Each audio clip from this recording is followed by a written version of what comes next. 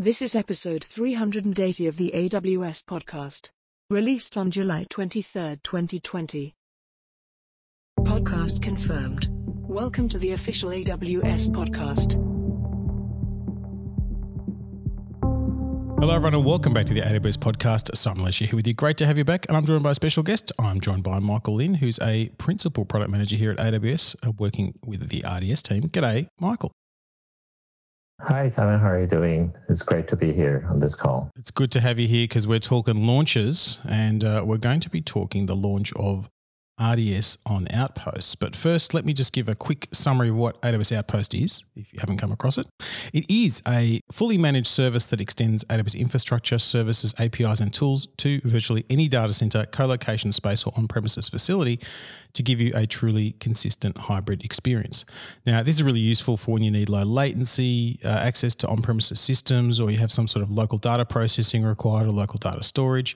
And what's nice is it's the same AWS hardware infrastructure, services, APIs, and tools that you use in a region, you can use on your Outpost as well. So it's really a familiar environment. It's a consistent environment, and it makes having that more distributed architecture far easier to run than ever before.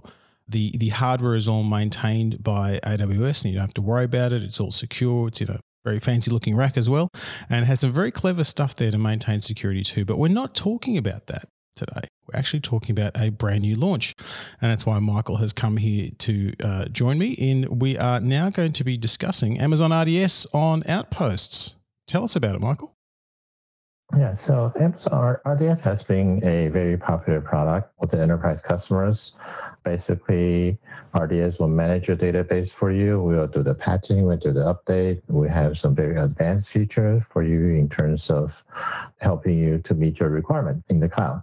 And so you mentioned that people like to have their database managed. What's the reason for that? Because you can on AWS you can install your own database on an EC2 instance and get some EBS storage up and get your database running. So what's the typical reasons why people would use RDS per se?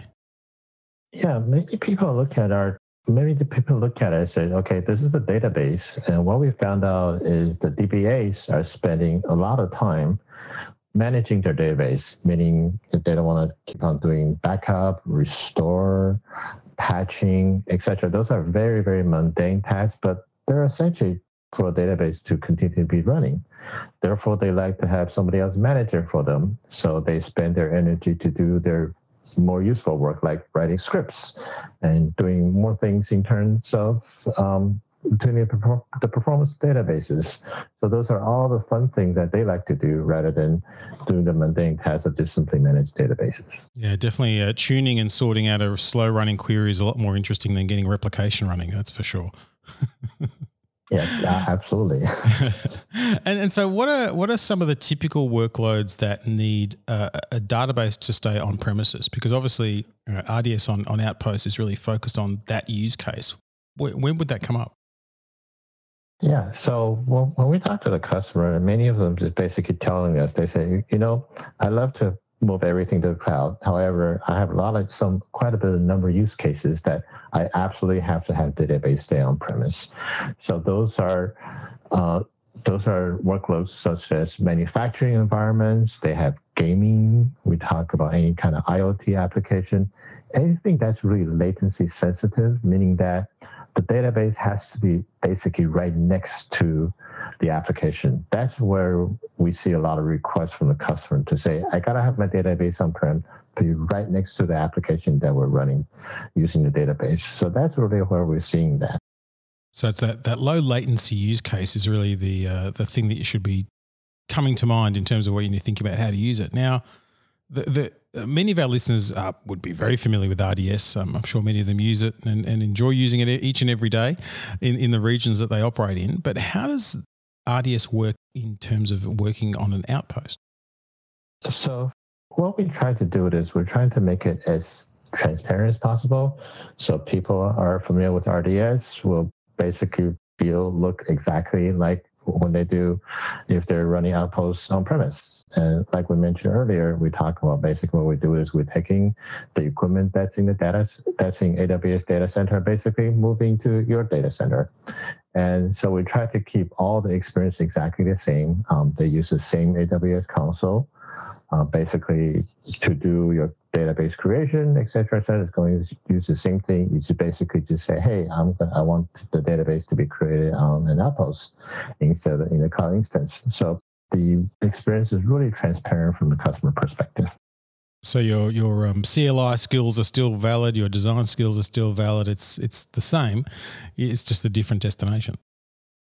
Exactly. And that's by design. We want to do that because we know that for customers to retrofit their business environment, just because we're moving database to on-premise environment, it's a lot of business cost for us to do that. So we try to keep everything as consistent as possible with what's running in the cloud. So there's basically no changes. Makes a big difference. And so with the GA of this service, what are the database engines that are supported at GA? Yeah, so the database we support is we basically support MySQL and Postgres. Those are the two open source database that we start off with right off the bat, and with commercial engines coming down the pipeline as we continue moving forward. And how's it priced? Because obviously it's a different model in that you've purchased the Outpost or you've got 3-year pricing for the Outpost is probably the better way to say it. And then when you want to use RDS on top, how does the pricing work that way? Yeah, the pricing actually is pretty straightforward. Well, we basically charge based on instance hour consumed. You pay for what you use, and we basically simply charge what we call a management fee. It's basically we charge for managing a database from that perspective. So, and depends on how long you're using it, that's basically how we're charging. Easy, so very familiar. And what about security? Security is something we always want to focus on. What about things like compliance and encryption of data? How does that work in this model? Yeah, for this, for RDS on Outpost, remember the goal of RDS on Outpost is basically thinking of it as an extension to the cloud, right? It's everything exactly the same. You want to have the same feature, feel, look and feel as well. We do provide encryption of data at rest so that you have the security, you feel secure when you're using this tool. And basically, it's very similar to what you have in the cloud already. So you can have the assurance that it is there. Yeah, so the encryption capability and also any compliance certifications that AWS Outpost has, which is always a growing list, RDS on Outpost has as well. So you've got that extra layer there too. What about in terms of day-to-day operations? I mean, patching, backups, etc. What are some of the things we need to be aware of in that world? Well, we typically, so as part of managed services, as I mentioned earlier, we basically will take care of these mundane tasks for you, right? In terms of patching, updates, etc. And we do offer that as part of the service. And very similar to what you do in RDS today, you can basically schedule the time window that you want to be able to do the patching, work with us. Basically, you can go to the AWS console, you schedule it, and it will basically follow whatever is needed from your environment perspective. So again, it's the same experience as you have in RDS today. And in terms of backup and restore, so you can back up data across back to the region of your choice and restore from that as well. So you've got that, in a sense, an offsite backup. Correct. Yeah. So basically, we do the backup to the region that you're attached to, and that's by design. That's how we want to do it. Again, it's a similar methodology we had mentioned earlier. It's an extension to the cloud, and so everything is going to be in the cloud. So it's going to be there when it's ready. And if we're using RDS in a typical region where we're familiar with the very large number of instance types that are available to us. How does it work though in an Outpost configuration? Because obviously it's a more specified set of instance types. Yeah. So with RDS on Outpost, the two instance type we support are M instances and memory, and then R instances. Those are the two that we support, and it really depends on the availability of the Outpost that you have purchased. And we believe those are the two instance type that's suitable for running your databases. So make sure you double check that when you purchase your Outpost. Take a look at it. If you're intending to run M and R, which is what we found most customers are, making sure your underlying infrastructure also support that as well. And what other tips would you give for people in terms of when they're thinking about using RDS on Outpost versus using RDS on a regional basis? Yeah, really. So the thing that we keep on telling customers is just making sure very clearly how you want to use it, what you want to do with it. I always recommend customer looking at the workload. What is the characteristic of the workload for this use case example? I'm using specifically for low latency workloads. I have some gaming applications. I gotta be right next to it because it's very latency sensitive. That's how I want to do it. That would be the right place to use this particular product. So we always recommend customer go back to think clearly of your use case, how you want to use it. And we take care of definitely will take care of the management of your environment for you.